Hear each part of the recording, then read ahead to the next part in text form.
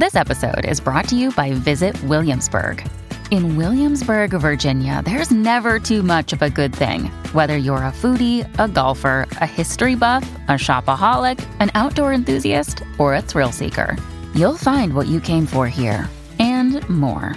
So ask yourself, what is it you want? Discover Williamsburg and plan your trip at visitwilliamsburg.com.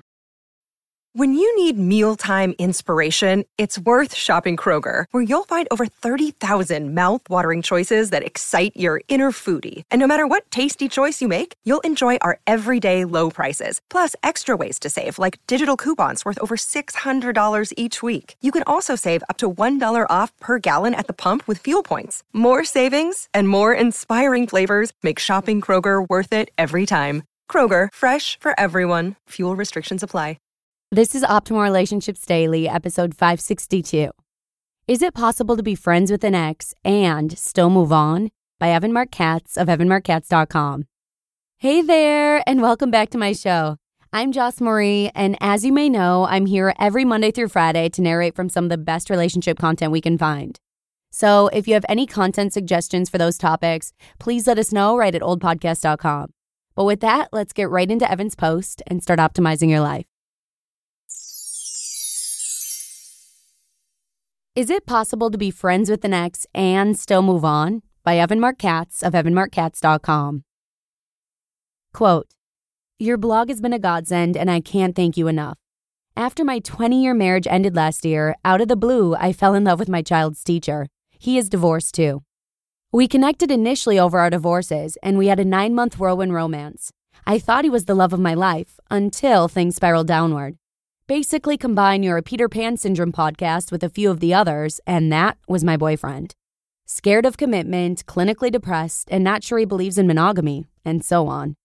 He would not text or call for a few days and then be back on board, loving and romantic.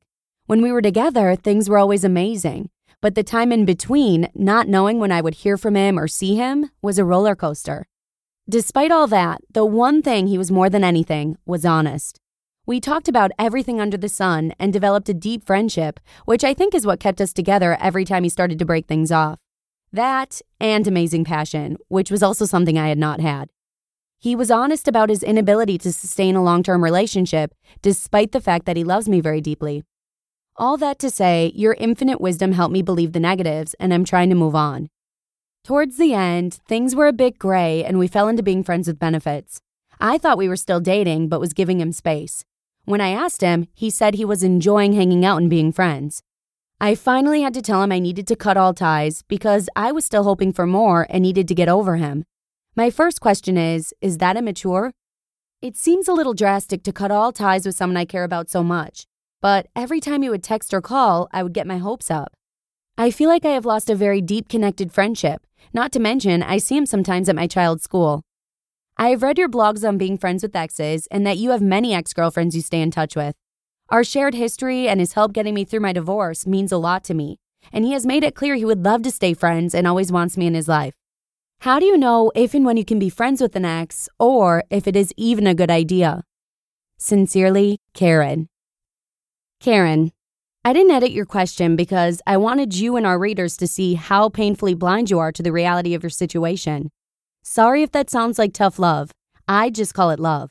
Anyone who cares about you would just as quickly point out why this friendship is a losing proposition. You've identified him as a Peter Pan who is scared of commitment, clinically depressed, and not sure he believes in monogamy. Run, Karen, run. But of course, you don't run. You stayed because it was too hard to let go of this heartwarming feeling. Not knowing when I would hear from him or see him was a roller coaster. And if that roller coaster didn't make you sick, you were going to hold on for a second dose of unrequited love.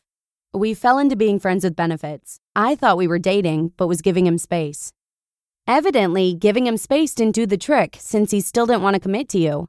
But hey, give him credit. He's an honest guy who told you the truth. You're not dating. He's enjoying hanging out and being friends. In case you missed the first 3 red flags, hopefully that one hit you upside the head. But evidently, you need a little more proof that the hot stove that you've got your hand on is in fact hot. So here you go, my friend. It is not drastic or immature to cut all ties with someone you care about. It is imperative. The last ex-girlfriend I had cut me off entirely. No texting, no social media, no returning my occasional phone calls. Cold turkey.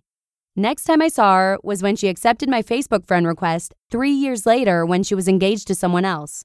That's how it's done. When I say that I'm in touch with ex-girlfriends, that's a bit misleading. I probably have 50 Facebook friends I've gone on dates with. However, I don't talk to a single ex-girlfriend anymore. I don't need to. I'm happily married with kids. And that's where things are different between us. Because you're feeling sad, lonely, unstable, and disconnected, you're clinging to this guy like he's a life raft in a vast ocean. The problem is that he's a life raft with a gaping hole in it. He is, with no help from you, his own sinking ship. And you are somehow acting desperate to climb aboard and go down together. What you haven't considered is all the other ships in the sea that aren't sinking. I don't doubt the depth of your feelings or your connection, so please don't doubt the power of my answer, which is simple as can be. You can be friends with an ex if you are satisfied with the state of the friendship.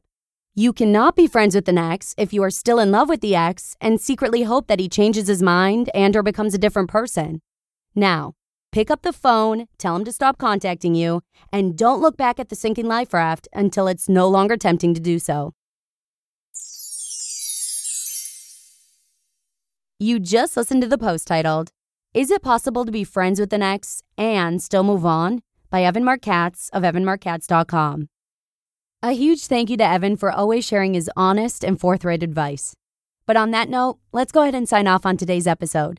Thanks so much for joining me here once again, and I'll be right back here again tomorrow with 2 posts about coping with holiday triggering emotions, where your optimal life awaits.